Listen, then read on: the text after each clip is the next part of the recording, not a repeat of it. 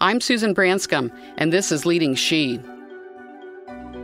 He'd been in the business world for 25 years, and he said, I didn't realize until I walked in the room and there were so few people that looked like me, you must go through this all the time. Wow. But he didn't realize because he'd never been in that situation. Diana Reid has had a long career as a C-suite executive on Wall Street and PNC Bank and as an entrepreneur. She is rewired, not retired, as she enters this last phase of her career, and she says leadership is not a solo endeavor. As a proclaimed natural introvert, Diana believes really listening, processing, and learning will position us to better lead and help employees and clients solve problems. Her networking style is one of building relationships intentionally. Though she has felt like an outsider much of her career, this never stood in her way from believing in her purpose. Enjoy listening to Diana Reid. Diana's in town today to moderate a panel for the annual University of Cincinnati PNC Real Estate Symposium. Diana retired last spring after leading PNC Bank's commercial real estate business for almost 12 years. So let's start with retirement. So you're really retired, is that right? Well, let's talk about that word retire. Okay. I retired from my executive role in the spring, and what I really have been doing the last few months is rewiring. Okay. I know I have more to contribute professionally, and I'm trying to plan out what kind of impact that I want to have. Most of us, today, it's not like our parents' generation. Most of us today will have some kind of professional roles well into our 70s. And so for me, it's trying to find the balance of maybe a for-profit corporate board or two, and of one or two companies that I really believe in their mission and believe in what they're doing, and plus some engagement in charitable endeavors as well. And plus, I really want to continue in supporting the up-and-coming women and minorities for advancement in the business world. That's been a passion of mine, and so somehow continuing to do that as well. That's what this podcast is about. Good.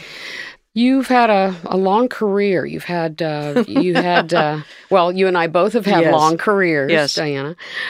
You had your own company, Beekman Advisors. You were managing director and senior advisor on the trading floor of Wall Street Credit Suisse for a number of years, and then 12 years with PNC Bank. And I've always watched and admired your career, and I've seen you speak a number of times. And talk about...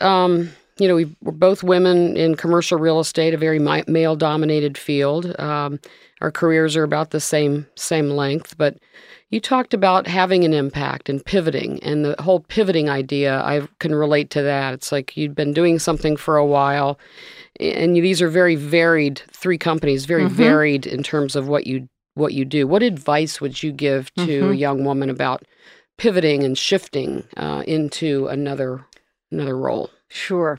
Thank you for that question. And I think as I look, actually a friend of mine said, who has known me for many, many years, as I look back at the arc of my career, it almost lots of different roles in a couple companies, and it almost looks like a really well-planned series of progression of responsibilities and scope and challenges. But I will say that it was not well-planned at all. And I think the number one lesson that people building their careers can take is just because you don't plan it doesn't mean it's not going to work out really well. I think especially today with the accelerated pace of change, you're going to be CEO of a company in 10 years that the product or service or the customer hasn't even been invented today. So you have to really focus on what's in the present and being excellent and delivering value in the present. and build your network and your connections so that you're ready, and you're learning about new things so that you're ready to pivot and do something different and apply your skills and expertise and passion to something slightly different. And I think it's important to have those pivots, to have different experiences. We've talked a lot about in this podcast with a number of women that many times women do not want to take the risk if they don't know 80 or 90% of what they need to know to take on that responsibility. You went from Credit Suisse to Beekman, your own company, and then from Beekman to PNC Bank. So these are very different roles. Yes. How did you have the confidence or courage to do it? I mean, what advice would you give there? Sure. And I think the key is when you say risk taking, it's a wonderful phrase, and it's a wonderful thing to sort of learn. And I think especially in today's world, not changing and not embracing change is actually a bigger risk than changing. Because the world will just change around you. Yes, that's right. And you'll be doing the same thing and have not caught up to how everything's changing. That's true. The risk is, so you were saying the risk is bigger not changing. To not change. Than to change. Exactly. And if we look at it that way, then it's like, I got to do something. Right? But I think also as I look back at the pretty major changes I made in what my work life looked like and what company it was, it really all had to do, every change, big or small, came from the network, an internal network and an external network that I had built over years. Because what happened is you build that network, and people see your work, see what you're doing, see what value you're adding to their business, and they will almost know better than you what you really do well and how you can contribute to their success. So establishing my own company really was only intentional in that I had two customers that I had worked with for many years in my roles at Credit Suisse. They had a particular, I understood their companies really well. They had a particular challenge they were trying to solve, and they asked me to come on board and solve it. And I didn't really want to be an employee. And so they said, that's fine. We still want you to help us solve this. And so after a few months sitting at my kitchen table, working away, realizing that I had created a business model of what I knew, what I could do, what I could contribute to companies that really had legs. It had potential, and so I established my own company, and that was a wonderful run. Yeah. And in the process, actually, it was advising multifamily, mostly multifamily, but real estate finance companies who'd been very entrepreneurial and grown into these wonderful middle market companies. And it was going through a phase where the big financial institutions had all woken up and said, my gosh, why don't we have an in-house multifamily finance company? Why don't we have an in-house real estate finance company? To you. So those big financial companies all of a sudden wanted to buy the companies who were my clients. Okay. And so helping them prepare for that and do that was it was terrific opportunity, meeting even more people, building that network, and joining PNC came out of that. The thought that you're going to actually put together a resume and interview for jobs is a little old fashioned. That's what we did back in the 80s, right? Yeah, that doesn't happen. No. So I think just being open to those pivots, and they may seem like risk, but if you really have a purpose and you understand that, it's less of a risk than you think. But you have to have confidence. I mean, people have seen something in you. Yes. Diana could do this.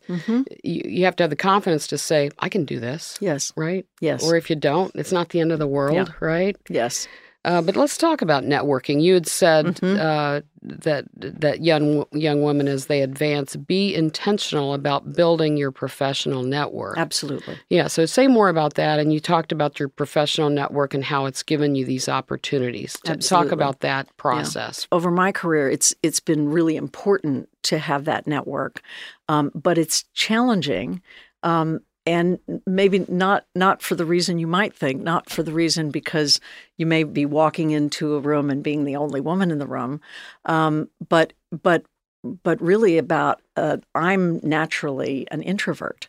So walking into any room, whether anybody looks like me or not, and thinking I'm going to introduce myself to people and have a conversation that's meaningful is really daunting.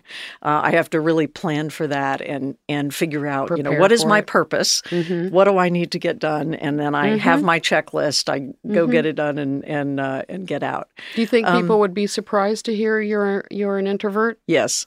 Me Yes. too, because I am an introvert. Yes. Anybody listening to that is going like, what? Susan's an introvert? But I am. The benefit of that is introverts have a tendency to listen more.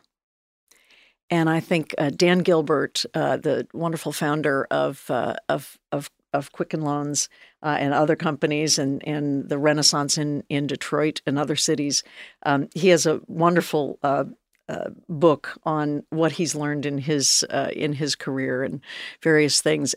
But the lesson that stuck with me that he said is, I never learned anything by talking. And I think if you really think about that and realize that you have to do as much listening to your vendors, listening to your customers, listening to your teammates, listening to your managers, listening to those who work for you, really listening and processing and learning, that you'll position yourself much, much better. So I think that's one of the hidden advantages of being an introvert is you actually naturally want to listen more. And so I think that helps. But it really also has to do with being open to new ideas and continual learning. As we said, pace of change, accelerating. Yeah, it is. And, no one person has all the answers. No one person can solve every problem. And you have to be really aware of yourself and make sure you're not falling into the trap to think you are the answer. And if only everyone would listen to you, then it could be solved. I've been you that really way, have to. You really have to have dialogues with people and listen to what's their problem. Right. What am I trying to help them solve? Right. What really connects with them? And so I think listening, but it also in networking, you're not just there to have people know who you are. You're there to find out about them. Right. And find out what's challenging them. What's something that maybe in your professional capacity, because it's usually industry networking, maybe you have an idea. Maybe you can contribute to the solution. So, right. No, I think networking is not just about, going out there and talking about yourself. Shaking hands. Yeah. And, you and I are the same. We're introverts. We go into these large networking events. The bar's open. There's probably 100 people there. 80%, 90% are guys often. And so, kind of gearing yourself up for that. But if you go in and say, I'm not here to look for people to like me or make friends. This is a strategy session, if you will, to increase your network and learn. It's and learn and you have to be really intentional about the opportunities you have to do that, and you make mistakes along the way. So I will admit to in the ability to sort of network in the business that we're in, many years ago, I actually took up a very bad habit of smoking cigars, and cigar smoking and knowing about good red wines was a plus, and you could you could have nice dialogues with some of our industry compatriots on that. And I realized after a few years of my cigar smoking that it was, number one, a bad habit, and I also noticed that there were pictures of me, and more of the pictures had me with a cigar at industry events, and I thought, that's really not a good look. Yeah. And so I cut that out. But you have to find some way to sort of feel like you're part of it, and that was my that was my mistake on thinking that I needed to smoke cigars. I did the same thing, and the guys would, my partners, the guys would all gather after we had dinner, and we'd go looking for cigars. Yeah. And I remember liking them, but I did it for the effect. I did it for the shock value. Yes. And I did it, I have to admit, to be one of the guys. And you become memorable. There's no reason I can't smoke a cigar. Right. Then I started to like them, you know. So, but we don't have to do that now, do we? No, we don't. It's not healthy anyway. I'll divert here a little bit. Well, tell me about your personal background, where you grew up, parents, siblings. Sure. I think it sort of is informed. I grew up in Northern California. Okay. My parents had actually moved there from the East. My father was from Kentucky, my mother from Virginia, and they had moved there. He was the first in his family. Actually, they were both first in their family to graduate from high school, and then he went on to college and graduate school, and had the opportunity to move west for furthering his graduate school. And they decided to do it. So they took a risk and packed up a car and moved to California and never turned back. Wow. Never turned back. And so I grew up in Northern California, and my father's an educator, teacher, and then principal and superintendent of schools in the public school system in California when it was really expansive and sort of, I guess you'd call it state-of-the-art for back then.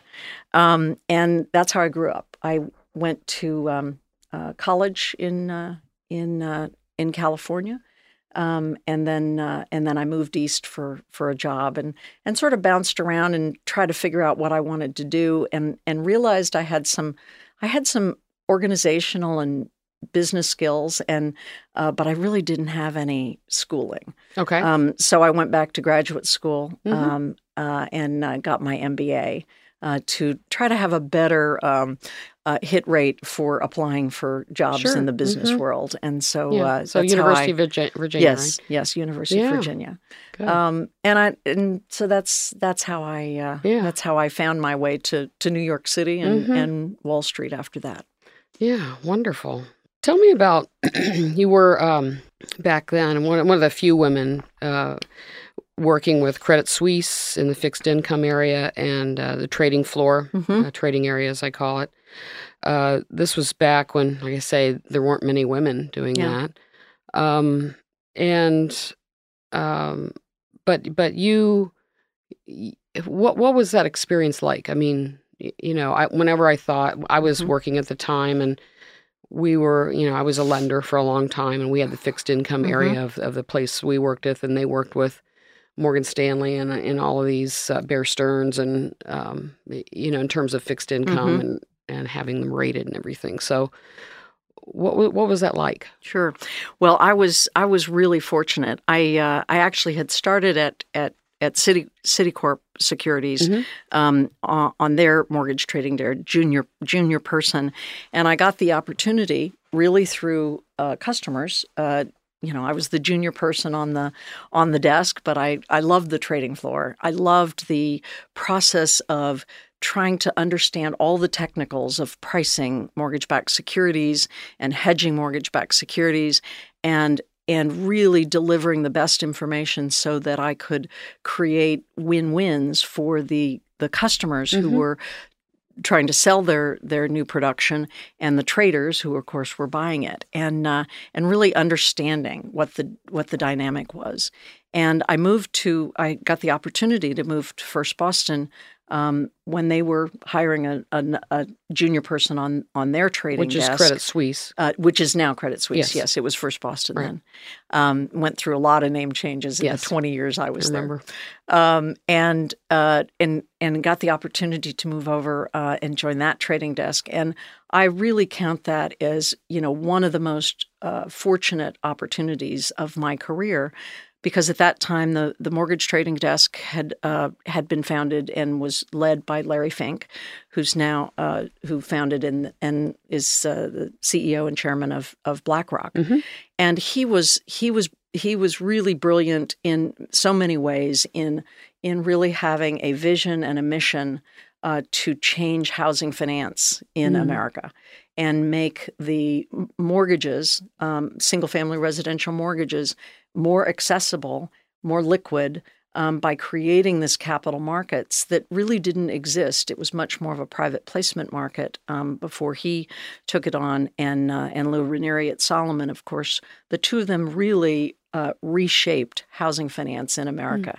And joining that trading desk, it was actually quite diverse, and the reason it is because Larry had a vision and a mission, and really what he wanted, he wanted people to join that desk who had a lot of different skills. He was, constantly coming up with, gosh, we need a couple, doctorates in math, and we had a rocket scientist, and we had all kinds of different people. As long as you loved numbers, you loved to learn, you bought into the vision and the mission, and you used your voice and really helped contribute to the debate of the issues, and then got it done. And so it was actually a pretty. It ended up being a pretty diverse trading desk at that time, and sounds like I think it's really because of him. Because most of the trading desks weren't that diverse back then. No. So it sounds like he was a pretty open-minded and involved guy, and brought in diversity. Yes, he did before really anybody talked about those words. Nobody used the words diversity or inclusion. No, they didn't. No. They didn't. So, and frankly, reading his annual letter to companies is one of the highlights usually of the year is what's on his mind, because he always has been so forward thinking to the what's next in the world for business. That's neat. There was something that happened at Credit Suisse, First Boston. A senior person said to you that, do you really want to wear pants? I guess you came in pants one day. Yes. And we wore skirts and dresses back then, right? I mean, pantyhose, the whole thing. But you came in pants one day. I did. I did have one of the head of the debt capital markets desk noticed we were chatting, we were bringing a new issue and something, and I was over at the main desk talking to him, and he was quite surprised that I had worn a pantsuit, and I sort of brushed it off and said, and told him what the label was, and it was a very nice pantsuit. I was not wearing jeans and a t-shirt, and so I remarked to him that it was quite fashionable and it was quite expensive, and so he could just back off. Yes, I thought it was good. Completely appropriate for the desk. That's good. I mean, the message there to me is that somebody's saying to you, and they're criticizing you, and the guys are wearing pants, right? So why can't you wear pants? And, you more or less set them straight. How times have changed, But you didn't just say, oh, I shouldn't be wearing pants and go home and get a dress. You didn't do that. Yeah. And continuing down this Wall Street question, there's a New York Times article that's called "How Wall Street Bro Talk Keeps Women Down." And there's a quote from there, and I'll see what you think of it. And it sounds like your experience was different, but it says, most of the sexism on Wall Street occurs when women aren't in the room. Bro talk produces a force field of disrespect and exclusion that makes it incredibly difficult for women to ascend the Wall Street ladder. So we were talking about, women on Wall Street and how women and minorities were maybe felt to be on the outside of the male culture there, and would leave and maybe not say anything, and so you lose that talent. Yes, it really was a talent drain. Yes. In the 80s and 90s, those who got there and really just I expect, and I didn't really realize it until I read an article about that era, and I kind of wondered to myself, why I didn't leave, and I think it was really about having a purpose to work, and really not caring, not caring. I mean, I've always felt like an outsider, whether it for lots of different reasons, and I think really entering the Wall Street world. When I did, it was as much about not belonging from a socioeconomic. I mean, there weren't a lot of first generation college graduates around. Most people had gone to Ivy League schools, and so it was just a different setting. And I think it's as Wall Street grew, perhaps it got worse. But I do think one of the lessons I learned early on was also once you've got some credibility, and I was fortunate enough to move to the trading side, be responsible for capital commitments on a certain type of product. And I did well at it. And in the trading desk world, if you're doing well in your trading book and you're making money for the firm, that lends you a lot of credibility, even though you might be young or different. But just the fact that you are successful in that, I like to say it gives you a little swagger, and but you have to use that credibility and that voice effectively. And I, was unfiltered enough to basically use my voice and make sure that, or point out if I thought something was inappropriate on the desk, I'd just say it and say, go to Stop a different doing that. Right. go to a different desk. Right. That's not something that happens over here. So that's rare. You know that, right? I think it probably is. I think my mother would probably say I've been unfiltered since I was in kindergarten. So my mother would say the same thing about me. So, but there's a time and a place but really, to say it. Really using. I think you really do have to use your voice. I agree.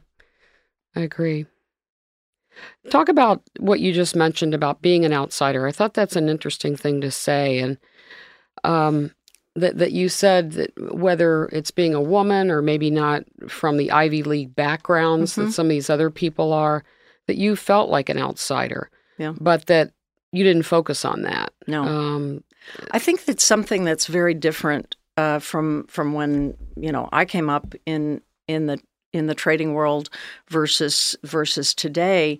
That is interesting is we're many times, in those first few decades, there weren't a lot of people who looked like us on the trading desk or at conferences or wherever. But if you had a reason and a purpose to be there other than your social life, then I would sort of ignore it.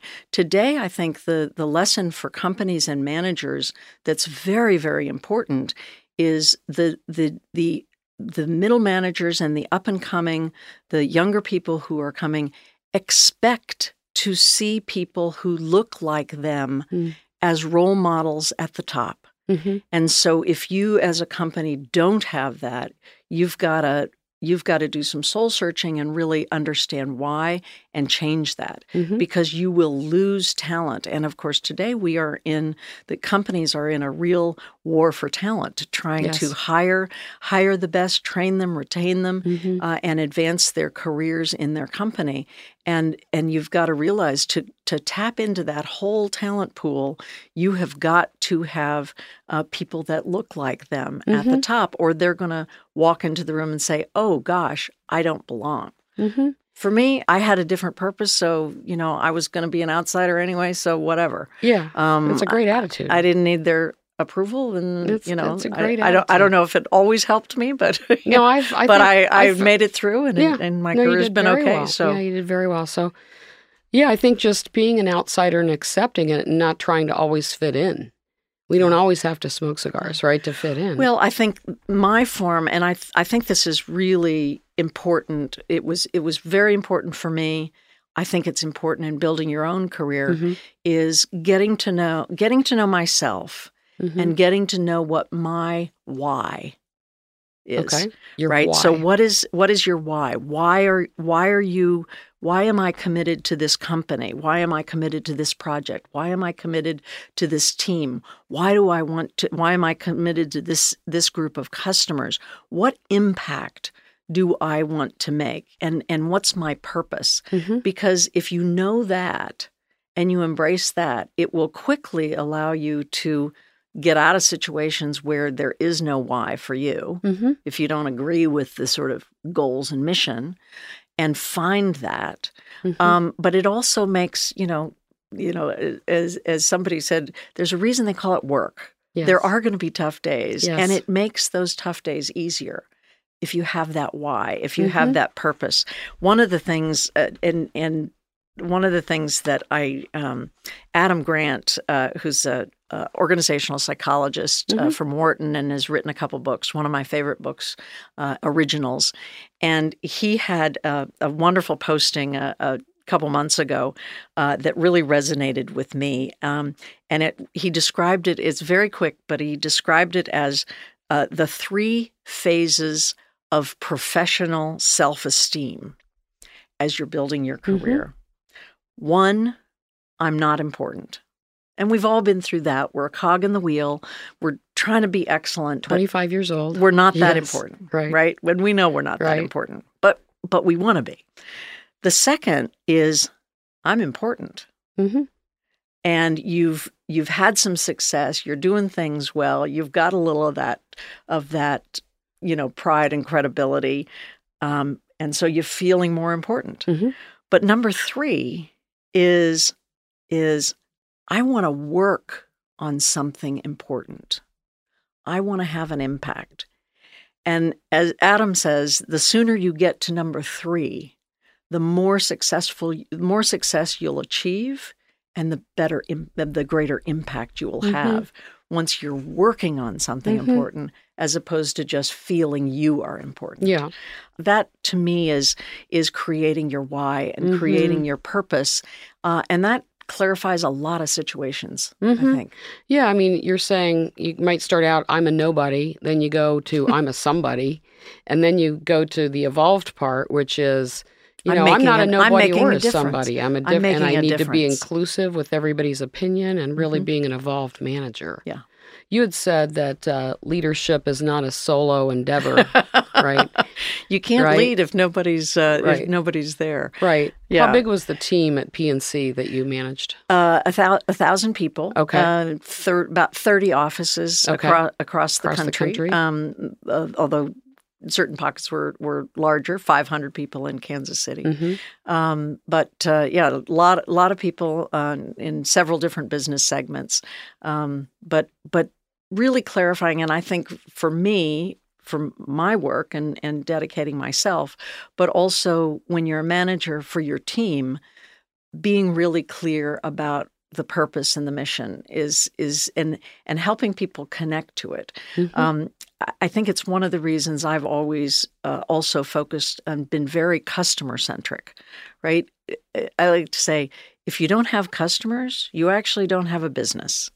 So whatever your role is, whatever your job is, do you know the connection between doing your job really well and what your team is doing and how you are impacting the customers of your company?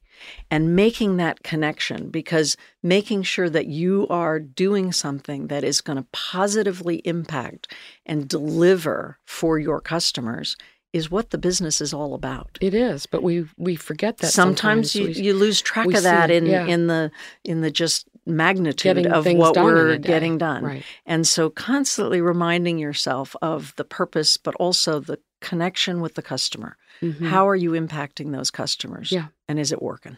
Yeah, that's great.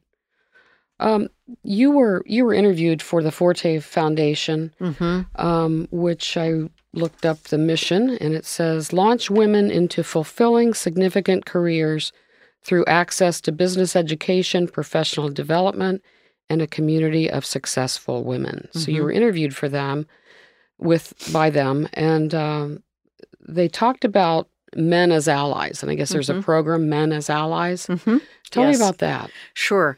I had not heard of Forte Foundation. A colleague of mine at PNC is on their board and introduced the organization, and I was interviewed for them. And it really doing some great stuff on campuses as well as in that sort of critical first decade of careers of women to really develop their business skills, develop the ability and the ambition to proceed in the business world, and a few years ago, and it was actually triggered by a research project they'd done with, I believe, Cornell University, the MBA program, and what they discovered is they were not attracting enough women to the business school, and as they tracked people afterwards, they were losing people to other sectors, and so they did some research and they started a new affinity group called Men as Allies to really help the male students have a group to talk through and to learn from to how to be allies in the business world with all their teammates, including those that didn't happen to be of the same gender. Right. And so trying to sort of start early to help the men in business recognize that, as you had mentioned, bro talk really isn't a really good team building exercise. And so helping them understand that. PNC actually took that concept with Forte and actually was the first to implement it as an affinity group and a pilot program and affinity group at PNC. And I was fortunate enough to be able to support and enable and help that, although I didn't go in the room because it was their affinity group. But it really created some important what you might call aha moments for the men in business about the impact. I remember at one point one of the more senior people participating shared with me. I had invited him and several others to attend some of the women's affinity groups in presentations, and he had attended one. There were about 300 people in an auditorium, and of course, less than 10% were men.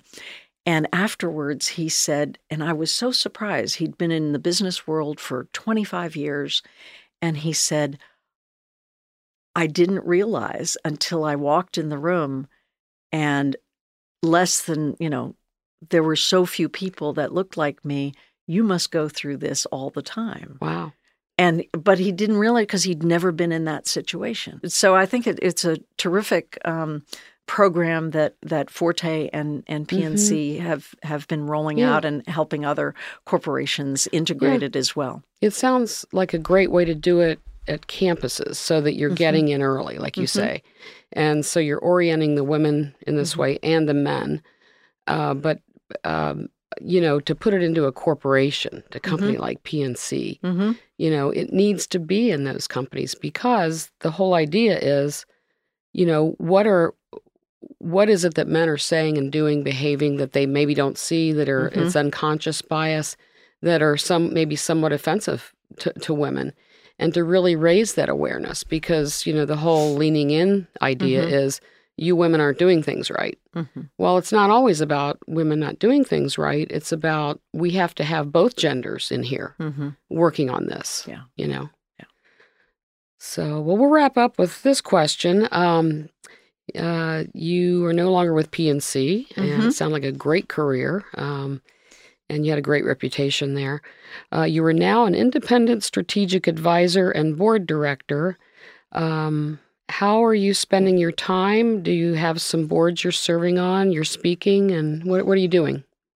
I will say, who knew how fun it would be to rewire. Okay, rewire. It has been a wonderful process. I've learned a lot, and I'm figuring out what impact I really want to have for the next decade. And I think I've been talking to a few people about some corporate boards as well as identifying the community engagement and charitable endeavors that I'll really dedicate time and energy and resources to. But it's really been a fun process. I will say the biggest game changer for me has actually been sleep. Sleep. Oh, you're getting sleep now. Who knew? And it's a wonderful thing. Who knew how good the world would look when you get enough sleep, 7 hours of sleep as opposed to 4.5. Yeah, that's been a great thing. Yeah, but also staying engaged. I'm about to launch with a few of my colleagues at Urban Land Institute some virtual mentoring circles. As well as a minority leader program within ULI. So really excited about staying engaged, and actually just participated in Urban Land Institute's The Jury for the long time, almost 2 decades of the Urban Land Institute Heinz Award, which goes to teams from universities who basically come up with a great multidisciplinary urban plan. Oh, that's and wonderful. So that's been fun. So there's no lack of interesting and fun things to do and challenging opportunities. So it's been a great experience so far. Yeah, and it's interesting how we talked about our parents, how the days of having a 40-year career with one company, retiring and not doing anything, those are over. Those are over. The baby boomers like us, we may leave our careers that we've had for all this time, but there are like 2 or 3, 4, 5 things that we can do and still have enough time for rest and other travel and other things to do. That's what we're seeing the baby boomers do. Yeah. They're rewiring. They're not just sitting on the sofa and watching TV. Absolutely. So we'll rename ourselves the Rewired Generation. I like it. Diana, thanks for coming in today. We really appreciate the chance. Thank you for the opportunity. Yeah, it was great. Thank you for listening today. Please subscribe, rate, and write a review. Follow us on Instagram at Leading She, and visit our website, leadingshe.com, where we have many great ideas for women leaders.